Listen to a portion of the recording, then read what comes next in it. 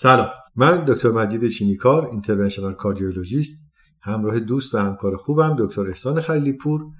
قسمت دوم از بیماری‌های مربوط به اورتا که مربوط میشه به Acute Aortic Syndrome رو در خدمتتون هستیم. در این قسمت ما بر اساس اینکه این بیماری‌های مرتبط به هم که بسیار هم تهدید کننده حیات هستند، تقسیم بندیش رو به این ترتیب با هم دیگه پیش خواهیم برد که اورتیک دایسکشن که بیماری کاملا کلاسیک شناخته شده‌ای بود با ترمینولوژی‌های جدید و قسمت‌های دیگه‌ای از این طیف از بیماری‌ها از جمله اینترامورال هیماتوما و پنتریتینگ اورتیک آلسر رو با هم دیگه صحبت خواهیم کرد و همچنین در همین طیف از بیماری‌ها اورتیک سودوانوریزم و تروماتیک اورتیک اینجری رو هم با هم دیگه بحث خواهیم کرد که دیواره آورتو در اثر تروما درگیر میکنه. تقسیم بندی اکوت اورتیک سیندروم بر اساس آناتومی و بر اساس وضعیت زمانیش هست. اگر ما برگردیم به هیستوری، تقسیم بندی دوبیکی که تقسیم بندی جراح معروف هست که اولین بار شرح داده شده، بر اساس این هست که محل شروع اینتیمال تیر در دایسکشن کجا هست و تا کجا هم اکستند میشه. اما بر اساس مدل استنفورد فقط وابسته به این است که آیا بیماری محدود به این هست که قسمت ایسندینگ اورتا درگیره که بشه تایپ A و یا اگر درگیر نباشه تقسیمش کنیم به تیپ B. در مورد ترم نان A نان B که زمانی هست که ما درگیری اورتیک آرک رو داریم که به دیسندینگ اورتا اکستنشن پیدا میکنه و این هم تقسیم بندی هست که در استنفورد ما داریم. در مورد temporal consideration اون چیزی که مهمه تقسیم بندی های متفاوتی وجود داره و در این تقسیم بندی ها تقسیم بندی کلاسیک این است که ما اکوت کمتر از 14 روز و کرونیک بیشتر از 14 روز رو در نظر میگیریم. تقسیم بندی TAD که همین بازم اکوت کمتر از 14 روز اما ساب اکوت 2 تا 6 هفته و کرونیک بعد از 6 هفته هست. اما تقسیم بندی آیراد که International Registry of Aortic Dissection هست که راجع بهش صحبت خواهیم کرد، هایپر اکوت با کمتر از 24 ساعت، اکوت 2 تا 7 روز، ساب اکوت 8 تا 30 روز و بالای 30 روز رو کرونیک تلقی میکنه و تقسیم بندی یوروپیان سوسایتی هم کمتر از 14 روز رو 14 تا 90 روز رو ساب اکوت و بالای 90 روز رو کرونیک تقسیم بندی میکنه. در تقسیم بندی SVS STS هم هایپر اکوت مثل آیراد هست و اکوت رو تا 14 روز برعکس 7 روز اونجا در نظر میگیرن و در اینجا دیگه ساب اکوت باز هم مثل تقسیم بندی یوروپیان سوسایتی تا 90 روز ساب اکوت است و بعد از 90 روز کرونیک است. حالا این تقسیم بندی چرا اهمیت داره؟ به خاطر اینکه واقعا در پروگنوسیس تاثیر داره و اون چیزی که هست بر اساس این مسئله هست. آیراد چی هست؟ آیراد در حقیقت یک رجیستری بسیار بزرگی در مورد دایسکشن هست که از 1996 استبلیش شد و این خیلی اختیاری و ابزرویشنال بود، نان رندومایز رجیستری بود که 51 کشور و عمدتاً کشورهای وسترن رو در بر میگیره. در اینجا در طی 2 دهه یعنی از 1996 تا 2013 اطلاعات جمع‌آوری شد و اطلاعات خیلی مهمی در مورد پردیسپوزینگ کاندیشن ها، پریزنتیشن، منیجمنت و آوتکام اکوت اورتیک دایسکشن درش مطرح شد. اما نکته‌ای که ما بایستی مد نظرمون باشید بر اساس اطلاعاتی که از آیراد گرفتیم محدودیت‌های این رجیستری است. اول از این هست که ربطی به کشورهای با اینکام پایین و متوسط نداره، مربوط به کشورهای دیولپد است. نکته دوم است که دیتا به صورت رتروسپکتیو قسمتی جمع‌آوری شد و در اونجا هیچ کور لبی برای ایمیجینگ وجود نداشته. نکته سوم این است که بسته به تصمیم پزشک درمان‌ها انجام شده و هیچ گونه پروتکل دریون نبوده اپروچ‌هاشون. و نکته چهارم این هست که بیمارانی که قبل از رسیدن به بیمارستان فوت شدن جزء این تقسیم بندی نبودن. یک نکته‌ای که در مورد اورتیک دایسکشن باید بدونیم بحث کرونوبیولوژیک هست. این است که فریکانسی اکوت اورتیک دایسکشن در ساعت‌های صبح بین 8 تا 9 صبح حد اکثر است و در ماه‌های زمستون بیشترین زمان است. می‌دونیم که بیشترین شیوع رو در جنس مرد داره، 65% مرد هستند و بیشتر در دهه هفتم زندگی هست. افرادی که مسن‌تر هستند علائم ایتیپیکال بیشتری دارند و فشار خونش سیستمیک آتروسکلروسیس و آیاتروجنیک کازز اینا خیلی خیلی مهم هستند در افراد مسن، در حالی که در افراد جوان‌تری که دچار دایسکشن میشن بیشتر با مارفان و الاستوپاتی ها و بیماری‌های بافت هم‌بند با مواجه هستیم. در افراد بالای 70 سال قطعا مورتالیتی بیشتر از افراد زیر 70 سال هست و مورتالیتی در زن‌ها بیشتر از آقایون است، به این علت که خانم‌ها در سن بالاتری دچار این عارضه میشن و اینم به خاطر داشته باشیم که تایپ B اورتیک دایسکشن در خانم‌ها شایع‌تر از آقایون هست. ریسک فاکتورهایی که در مورد اورتیک دایسکشن ما خیلی کلاسیک بلد هستیم، خب هایپرتنشن که کاملا در تاپ لیست هست بیماری هریتبل که بهشون تحت عنوان کلی الاستوپاتیا ما میگیم مارفان سیندروم، لویدز دیت سیندروم، اهلر-دانلوس واسکولار و نان سیندرومیک هریتبل توراسیک اورتیک دیزیز هستن که اینا همه بیماری هستن که بافت همبند رو درگیر میکنن. و نکته مهم دیگه بیماری‌های مادرزادی است که بایکاسپید اورتیک والو که راجبش الان صحبت میکنیم توضیح خواهم داد. خیلی مهم است کوارتیشن اورتا و ترنر سیندروم و تترالوژی فالو هم جزو موارد دیگه بیماری‌های کانجنیتال هستن که فرد مستعد دایسکشن میکنن. آتروسکلروسیس بیشتر تحت عنوان penetrating aortic artery PAU میتونه مطرح باشه. تروما که قطعا راجع به چند کلمه صحبت خواهیم کرد، چه بلانت چه آیاتروجنیک، در مورد اینکه فرد دچار تحت عمل جراحی بایپاس یا اورتیک والو ریپلیسمنت و حتی تاوار قرار بگیره، اینکه ما فرد رو بیایم ایوار یا تیوار بخوایم بکنیم، اینکه تحت آنژیوگرافی یا آنژیوپلاستی قرار گرفته باشه، بالون پمپ براش گذاشته باشیم، جراحی‌های آورت و یا دریچه‌ها و عروقی و خود دریچه آورت و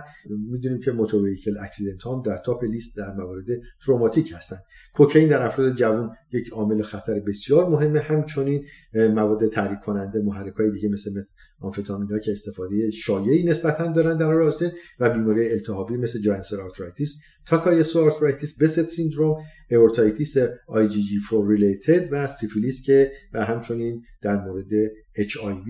پرگنانسی خودش با بیماری آندرلاین مثل الاستوپاتیا و ویت لیفتینگ هم بازم با بیماری‌های همراه دیگه و برای فردی که مستعد هست و میتونه ویت لیفتینگ براش فرد رو دچار مشکل بخواد بکنه. اما در مورد بایکاسپید اورتیک والو می‌دونیم که بایکاسپید اورتیک والو پرولنسش در اجتماع بین 1 تا 2% و اینسیدنسش بین نیم تا 2. ژن دخیل ناچوان هست و ما می‌دونیم که افراد درجه 1 کسی که بایکاسپید اورتیک والو داره بهتره که با اکو حتما اسکرین بشه. ما پریوالنس اورتیک دایسکشن تایپ A 2 تا 9% و تایپ B حدود 3% هست. میدونیم که انواع مختلفی داره بایکاسپید اورتیک والو، اونایی که فیوژن لفت کورونری کاسپ و رایت کورونری کاسپ دارن که 70% موارد است، تو اینا ایسنیک اورتیک دایلیشن خیلی شایع است و اورتیک دایلیتیشن و اورتیک کوارتیشن هم تو اینها دیده میشه. اما اونایی که رایت کورونری و نان کورونری کاسپ رو با هم دیگه فیوز میشن 10 تا 20% موارد هست. در اینجا معمولا آورت کمتر درگیر میشه ولی دایلیشن ایسنیک اورتا ممکنه وجود داشته باشه. در مواردی که لفت کورونری و نان کورونری کاسپ که کمترین شیوع داره بین 5 تا 10% معمولا همراهی با بیماری آورت کمتر داره. پس این رو در مورد انواع بایکاسپید اورتیک والو بستی ما به خاطر داشته باشیم. خب در مورد این مسائلی که گفتیم حالا ما میدونیم که از نظر علائم بیشترین نکته‌ای که وجود داره این است که شدیدترین دردی که فرد خودش احساس کرده در تایپ A 93% و در تایپ B 94% و چست دیسکامفورت یا چست پین 83% در تایپ A و 71% در تایپ D دیده میشه. بک پین بیشتر در انواع تایپ B دیده میشه و اینو به خاطر داشته باشیم که 6% موارد اورتیک دایسکشن ممکنه ای سیمپتوماتیک باشه. پس این خیلی مسئله مهمیه. انجام چست و ECG خب دیاگنوستیک اکورسی بسیار کمی داره میشه برای رولات کردن و وارد کردن تشخیصهای دیگه هست و به طور معمول میدونیم که طبیعی هست. بیشترین استفاده رو ما از سیتی میبریم در تشخیص که راجع به تمام مدالیت‌های تشخیصی صحبت بازم خواهیم کرد، به این علت که به خوبی در امرجنسی ها قابل دسترسی است، سریعا قابل انجامه و میتونه تشخیص بسیار خوبی رو برای ما داده باشه. و میدونیم که TEE و بعد از اون MRI اورتوگرافی مدالیت‌های دیگری هستن که ما میتونیم استفاده کنیم. اینا همه وابسته به این است که ما اون اینستیتوشنی که توش کار میکنیم چقدر اکسپرتیز راجع به هر کدوم از اینا داره، چقدر اویلیبیلیتی وجود داره و وضعیت بالینی بیمار ما هم چطور است که ما بتونیم از مدالیته مناسب‌تری بخوایم براش استفاده بکنیم. در دنیای واقع بر اساس یک دیلی قابل توجهی از زمان شروع علائم و تا دیاگنوستیس و تراپی وجود داره و این علائم در خانم‌ها و در افرادی که علائم اتیپیکال دارن شایع‌تر است. اونایی که قبلا تحت عمل جراحی قلب قرار گرفتن، اونایی که اول به یک بیمارستان جنرال یا کامیونیتی هاسپیتال میرن به جایی که به یک ترشیری هاسپیتال بخوام برسن و عرضم به خدمت شما کرده که اینها خودشون همش دخیل در تأخیر هست.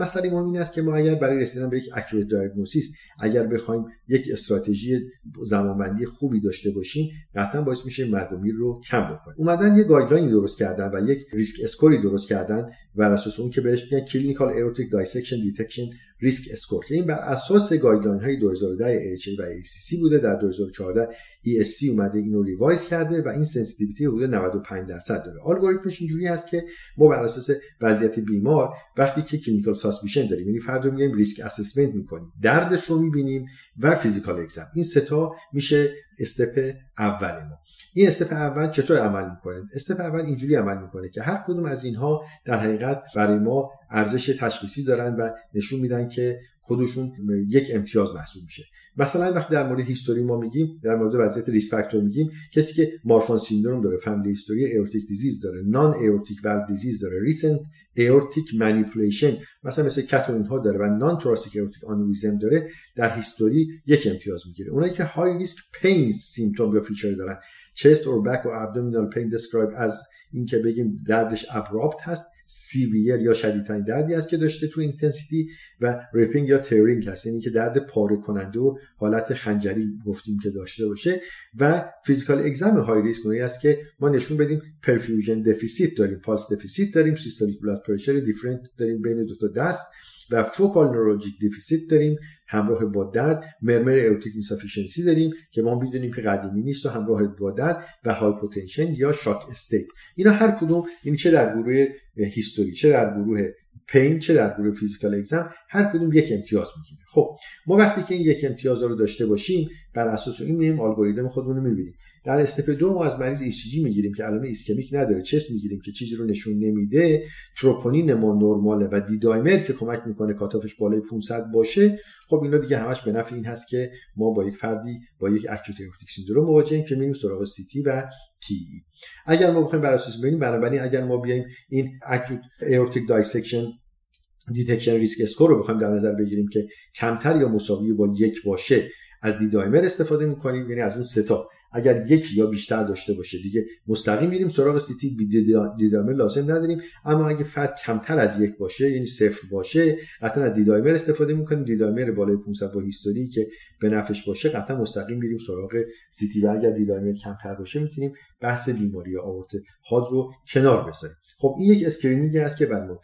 اهمیت داره. اما یه یافته‌های دیگه از نظر کلینیکال هستن که در تصمیم گیری خیلی مهمن. یکیش این است که ما در مورد ایمیج ببینیم که درگیری ما در ایسنینگ اورتا هست، در ایمیجینگ ما سایت محل اینترنس تیر ما کجا هست، آیا فرد دچار پریکاردیال افیوژن و تامپونات همراهش هست یا نه، و اینکه AI اورتیک ریگورجیتیشن هاد در مکانیزمش که مربوط به دایسکشن هاد ما باشه داره یا نداره، علائم اورتیک راپچر داره و علائم اندورگان ایسکمیا یا مالپریفریوژن داره یا نداره،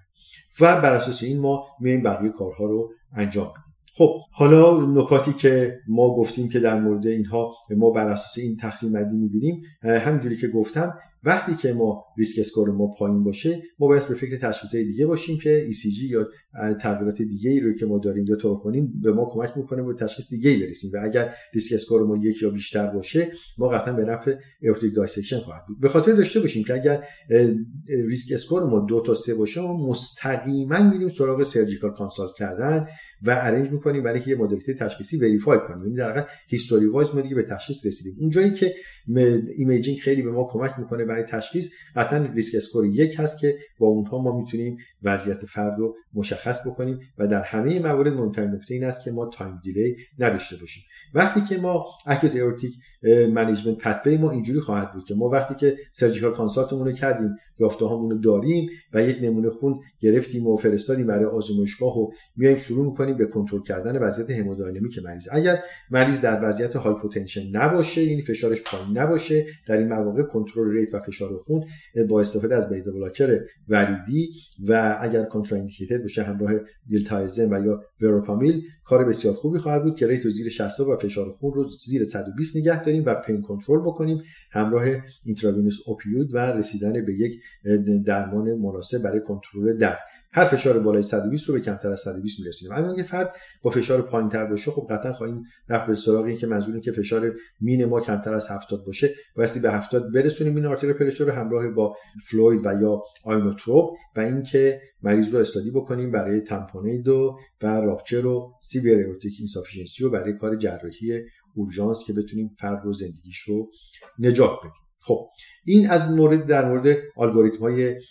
درمانی و تشخیصی ما که قطعا ما اینا رو مد نظر خواهیم داشت. به طور کلی در مورد منیجمنت میدونیم که ما بر اساس اطلاعاتی که داریم در تایپ A جراحی مدالیته اول ما خواهد بود، در جراحی اضافه شده کسای بیشتری جراحی شدن، این هاسپیتال مورتالیتی کاهش پیدا کرده و ما میدونیم که برای تایپ B معمولا اگر کامپلیکیتد نباشه درمان طبی رو در نظر میگیریم. اما موارد کامپلیکیتد تایپ B احتیاج به جراحی یا اینترونشن داره که اینترونشن توشون یعنی به صورت عمل بسته یا اینکه تیوار کار بهتری خواهد بود و ما میدونیم که persistent or recurrent pain uncontrolled hypertension به خاطر داشته باشین وقتی ما با درمان کامل درمان میکنیم و فشار خون کنترل نمیشه نشون دهنده این است که فرد در معرض ریسک early or rapid aortic expansion،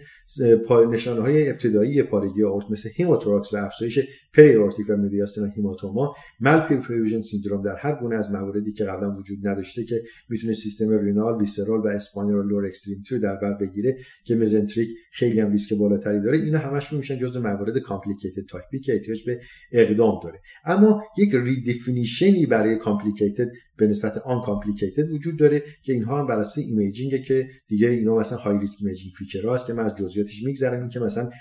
پرایمری انتری تیر دایمترش بالای 10 میلیمتر باشه یا توتال ایورتیک دایمتر بالای 40 باشه و بقیه موارد. به خاطر داریم که به طور کلی بهترین درمان در موارد ایسندینگ جراحی باز هست، مگر در موارد خیلی خیلی خاص که فرد بسیار ریسک بالایی داره و قابل استفاده هست استفاده از استنتینگ یا تیوار. اما در مورد تایپ B عمدتاً اگر آناتومی ما اجازه بده بهترین درمان با ریسک کمتر تیوار هست و در مواردی که اجازه نده باز هم بایستی سراغ جراحی با بریم. مدالیت‌های تشخیصی ایمیجینگ ما رو که خیلی خوب میشناسیم، میدونیم که به طور کلی سیتی هم سنسیتیو هم اسپسیفیکه، هم بیمار خیلی خوب تحمل میکنه، به صورت قابل دسترس، ریسک کامپلیکیشن باش بسیار کمه، اویلیبل هست، اما نمیتونه اورتیک اینسافیشنسی رو بررسی بکنه، نمیتونه مایوکاردیال فانکشن رو بررسی بکنه خیلی خوب، ولی میتونه شاخه‌ها رو هم به ما نشون بده. ام‌آرآی هم سنسیتیو هم اسپسیفیک، اما به راحتی سیتی در قابل دسترس نیست، ولی خوبیش اینه که برعکس سیتی میتونه وضعیت مایوکارد و وضعیت دریچه اینها رو هم به ما مشخص بکنه، ساید برانچ هم به خوبی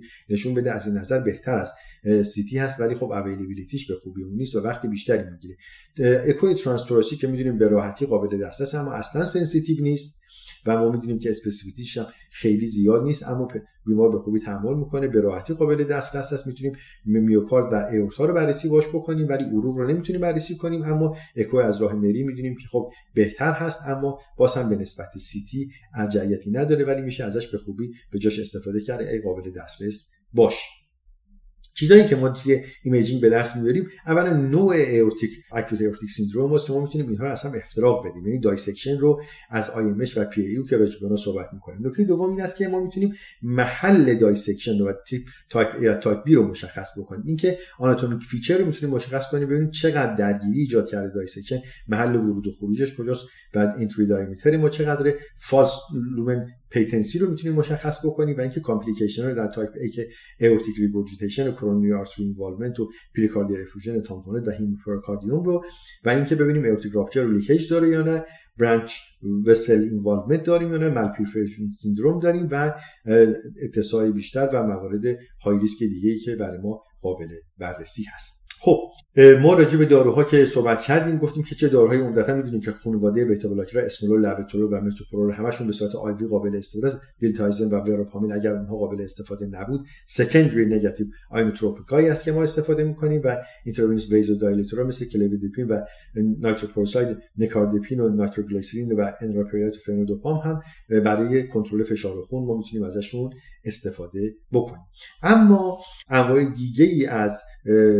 موارد دایسکشن رو که ما در نظر بخوایم بگیریم و برای ما های اهمیت هست، یکیش IMH هست. IMH یا اینترامورال هماتوما، اینا یک وریانت دیگه‌ای هست که ما این دو تا کاندیشن، یعنی که IMH همراه PAU یعنی پنتریتینگ اورتیک آلستر، با هم دیگه اوورلپ دارن. معمولا IMH و اکوت اورتیک دایسکشن بیشتر مدیا رو میگیره، در حالی که PAU بیشتر اینتیما رو درگیر میکنه. 60 تا 70% افرادی که دچار IMH یا PAU هستن، اینا معمولا در دیسندینگ اورتا درگیری دارن. کلینیکال کورسشون خیلی مشخص نیست و خیلی دیپندنت به این است که آناتومی درگیر کجا هست و وضعیت آناتوموپاتولوژیکال چطور هست و همین که ما ببینیم ریسک پروفایل مریض به چه صورت هست. در حال حاضر اینترونشن‌های درمانی برای IMH و PAU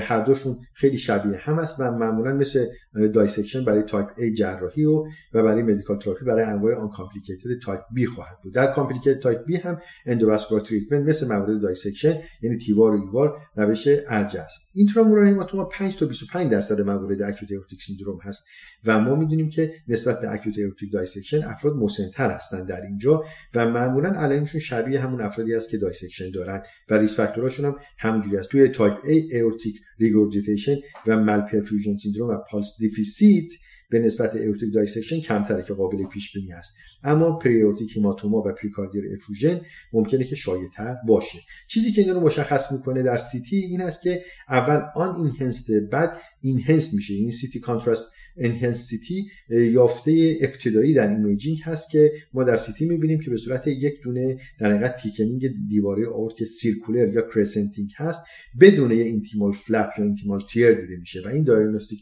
هالمارک برای IMH هست. MRI سیمیلار به نسبت مثلا سیتی همونقدر اکوریسی داره اما میتونه کامپلیمنتری باشه و میتونه موارد کوچیک IMH رو و تشخیصش رو از در حقیقت ترومبوسی که در دایسکشن ایجاد شده بهتر بده، اما به طور معمول خب به خوبی سیتی در دسترس نیست، ولی تی حتما حساسیت کمتری برای تشخیص این موارد داره. پنتریتینگ ایورتیک آلسر در عوض 2 تا 7% موارد شامل میشه و بیشتر آلسریشن در ایورتا هست در یک پلاک آتروسکلروتیک که میتونه به طرف اینترنال الاستیک لمینا بره و از اون طرف به مدیا کشیده بشه و همراه IMH میتونه باشه و همراه تغییرات منتشر آتروسکلروتیک در توراسیک ایورتا. مواردش ممکنه مالتیپل باشه، ممکنه بین 5 تا 25 میلیمتر دایمترش باشه و 4 تا 30 میلیمتر ممکنه عمق داشته باشه. بیمارانی که PAU یا پنتریتینگ ایورتیک آلسر دارن معمولا بازم اینا مسن‌تر هستن، بیشتر سیگاری هستن، کوموربیدیتی دارن، این فشار خون، بیماری کرونری، COPD و رینال اینسافیشنسی و بیماری عروقی بیشتر دارن و قسمت عمده اینها هم با همون اکوت چست پین و بک پین میان، ولی علائم ایورتیک ریگورجیتیشن و مالپرفیوژن رو معمولا ندارن. 25% ممکنه ایسیمپتوماتیک باشن و فقط در ایمیجینگ به صورت یافته اینسیدنتال پیدا بشه. در اینها هم در سیتی کانتراست اینهنسش چیزی که به ما نشون میده و خط اول تشخیصی ما این است که به صورت لوکالایزد یا کانتراست لایک آوتپوچینگ شبیه آلسر لایک یا کراتر لایک دیده میشه و در دیواره آورتا که کامیونیکیشن داره با لومن خود ایورتا و MRI هم در اینها مدالیته دوم تشخیصی هست که اگرچه کمتر میتونه استفاده بشه، ولی بازم به خاطر داشته باشید که TE به خوبی CT نمیتونه این رو نشون بده. نچرال هیستوری در این موارد PAU هم میتونه در موارد طولانی بدون علامت باشه، اما ممکنه که تبدیل به هیماتوما و ادونتیشال فالس آنوریزم و ترانسمورال راپچر هم بشه که در اینجا خیلی ممکنه که به صورت شایعی در اینها ما به نسبت پارگی یا در حقیقت راپچر رو در پیو بیشتر از موارد حتی تایپ A دایسکشن یا تایپ B ببینیم، ولی که مثلا در پنتریتینگ ایورتیک آلسر تا 40% میتونه ترانسمورال راپچر داشته باشیم، در حالی که در تایپ A دایسکشن 7% و در موارد تایپ B حدود 3% است. خب دیتایی که ما داریم در حاضر باز هم ما رو ساپورت میکنه برای اینکه اندوواسکولار ریپر یعنی تیوار یا ایوار فرست چویس هست برای موارد کامپلیکیتد تایپ B در اکوت پنتریتینگ ایورتیک آلسر و این موردی است که ما ازش استفاده میکنیم. خب نکته دیگه ای رو که من بایستی در اینجا اضافه بکنم این هست که برای کامپلیکیتد تایپ B که ما گفتیم که عمدتاً ما حواسمون رو جمع میکنیم برای این موارد و رفتارش رو تحت نظر میگیریم، هر زمانی هر کدوم از این علائم برگرده ما دیگه نباید دیلی داشته باشیم و کارمون رو انجام بدیم. اگه فرد دچار مالپرفیوژن، هیماتوراکس، ریفرکتوری پین، ریفرکتوری هایپرتنشن یا آنوریزمال دایلیتیشن و افزایش ناگهانی سایز شده باشه، حتما ما قطعا در نظر میگیریم که مثل تایپ A شروع کنیم به درمان کردن، ولی همونجوری که گفتم تیوار و یا ایوار برای ما درمان بهتر و مناسبتری خواهد بود که ما ازش استفاده میکنیم.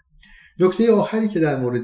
موارد اکوت ایورتیک سیندروم من میخوام بگم در مورد موارد تروماتیک هست. خب میدونید که در مورد تروما فرد دچار مالتیپل تروما معمولا هست و اختلالات دیگه‌ای داره که یه خورده تشخیص رو ممکنه مشکل بکنه برای تشخیص بیماری‌های آورت، چه در آورت توراسیک چه در شکمی. بنابراین مهمترین نکته این است که ما خیلی خوب به ایمیجینگ توجه بکنیم. معمولا CT اول از همه استفاده میشه، بهترین مدالیته است و میتونه همه یافته‌های اسکلتال سیستم و اینترنال ارگانا رو سریع به ما نشون بده و TE در این موارد آلترناتیو میتونه باشه، اما میدونید که لیمیتیشن داره برای بررسی سایر ارگان‌ها و تشخیص افتراقای دیگه‌ای که مهمه. برای CT خیلی بیشتر بیشتر کمک میکنه. یک کلاسیفیکیشنی در مورد تروماتیک اورتیک اینجری وجود داره که این بر اساس این است که اگر مینیمال اورتیک اینجری وجود داشته باشه که بر اساس این میشه که یا یک اینتیمال تیر داریم یا اینکه یک IMH یا یک لارج اینتیمال فلپ داریم. این در موارد تقسیم بندی سوسایتی فور واسکولار سرجری یعنی SBS میشه گرید 1 و گرید 2، در حالی که در این تقسیم بندی معمول ما میشه مینیمال اورتیک اینجری که معمولا تحت درمان دارویی قرارش میدیم تو این موارد. مادریت اورتیک اینجری یا SBS گرید 3 این هست که فرد سودانوزم داشته باشه و سیویر این هست که راپچر باشه. در موارد مادریتش ما می‌دونیم فرد رو میتونیم استیبل کنیم اما تا 24 تا 72 ساعت بعد از استابیلیزیشن و کانکامیتنت اینجری رو وقتی که ما ورکاپ بررسی کردیم فرد رو جراحی بکنیم، اما برای سیویر اینجری اصلا هیچ وقتی نداریم و فرد رو از اکستروازیشن خواهد مرد و ما مجبوریم که فرد رو سریعا به اتاق عمل منتقل بکنیم و درمانش بکنیم. در این مواردی که فرد اورتیک اینجری داره هم در مورد مادریت تو سیویر دیتا به ما نشون میده که تیوار بهترین مدالیته درمانی هست و میتونیم به نسبت جراحی مرگ و میر رو کمتر میکنه و کار بهتری هست. خب ما یک لانگ ترم فالو آپی داریم که یک جدول مفصلی داره که چطور اکوت اورتیک سیندروم ها رو ما فالو بکنیم بر اساس CT و MRI، بر اساس یافته هایی که وجود داره و اینها رو چطور منیج بکنیم که اونها رو شما میتونید همه رو مطالعه بکنید. جزئیات بسیار زیادی داره، اما همونجوری که گفتم درمان طبی در موارد تایپ B که کنترل فشار خون و هارت ریت هست و برای خط اول درمان استفاده از بتا بلاکر و همچنین در حقیقت مودیفای کردن سایر ریسک فاکتورها مثل LDL و آموزش دادن به فرد برای اینکه حتما از ورزش‌های مثلا که تنشن ایجاد میکنه، ورزش‌های کششی اینا خودداری بکنه در این موارد و استفاده از کوکین رو قطعاً حتما قدغن بکنیم و اکسپوژر به سیگار هم نداشته باشه، استفاده از الکلش رو قطعاً قطع بکنه، ژنتیک کانسلینگ و بقیه موارد که خیلی خیلی حائز اهمیت هست اینها هم در فالوآپ ما بایستی مد نظرمون باشه و به خاطر بسپاریم که خیلی جزئیات قابل توجه و مهمی در اینجا وجود داره. به طور کلی طراحی و استفاده از روش‌های اسکرینینگ و پریونشن یعنی محدود کردن سیگار و سایر ریسک فاکتورهای آتروسکلروتیک و همچنین اسکرینینگ در موارد های ریسک مثل مارفان و الاستوپاتی و بایکاسپید اورتیک والو و توجه به بایکاسپید اورتیک والو علاوه خصوص توسط همکاران کاردیولوژیست و ارلی دیتکشنش و مشاوره افراد و فامیلش خیلی میتونه برای ما کمک کننده باشه که ما با یک اورژانسی در این بیمارا مواجه نشیم. پیشرفتایی که در بحث ژنتیک و پروتئینیک انجام شده و بازم پیشرفتایی که در ایمیجینگ ما داشتیم میتونه باعث بشه که اورتا تیم که در بیمارستان‌های الان شناخته شده هستن و اونها به خوبی میتونن منیج بکنن، بتونن تشخیص دقیق‌تری رو بدن، پریونشن بکنن و درمان بهتری رو انجام بدن و اینها همه پرامیسینگ هست که ما در آینده با موارد اورژانس کمتر و موارد درمان و کنترل الکتیو بهتر از این بیماران مواجه باشیم. بحث اکوت اورتیک سیندروم رو من با همین قسمت انتهایی تموم میکنم. امیدوارم که این بحث مربوط به اورتا، چه موارد اورتیک آنوریزم توراسیک و ابدومینال که شایع بود و چه موارد اکوت اورتیک سیندروم با این ترمینولوژی جدیدی مثل PAU و IMH که شاید کمتر قبلا بهشون ما توجه می‌کردیم مورد توجهتون قرار گرفته باشه و از بحث ما استفاده کرده باشید و در آینده نزدیک با یک اپیزود دیگه ما در خدمت شما باشیم. تا اون موقع سالم و شاد باشید.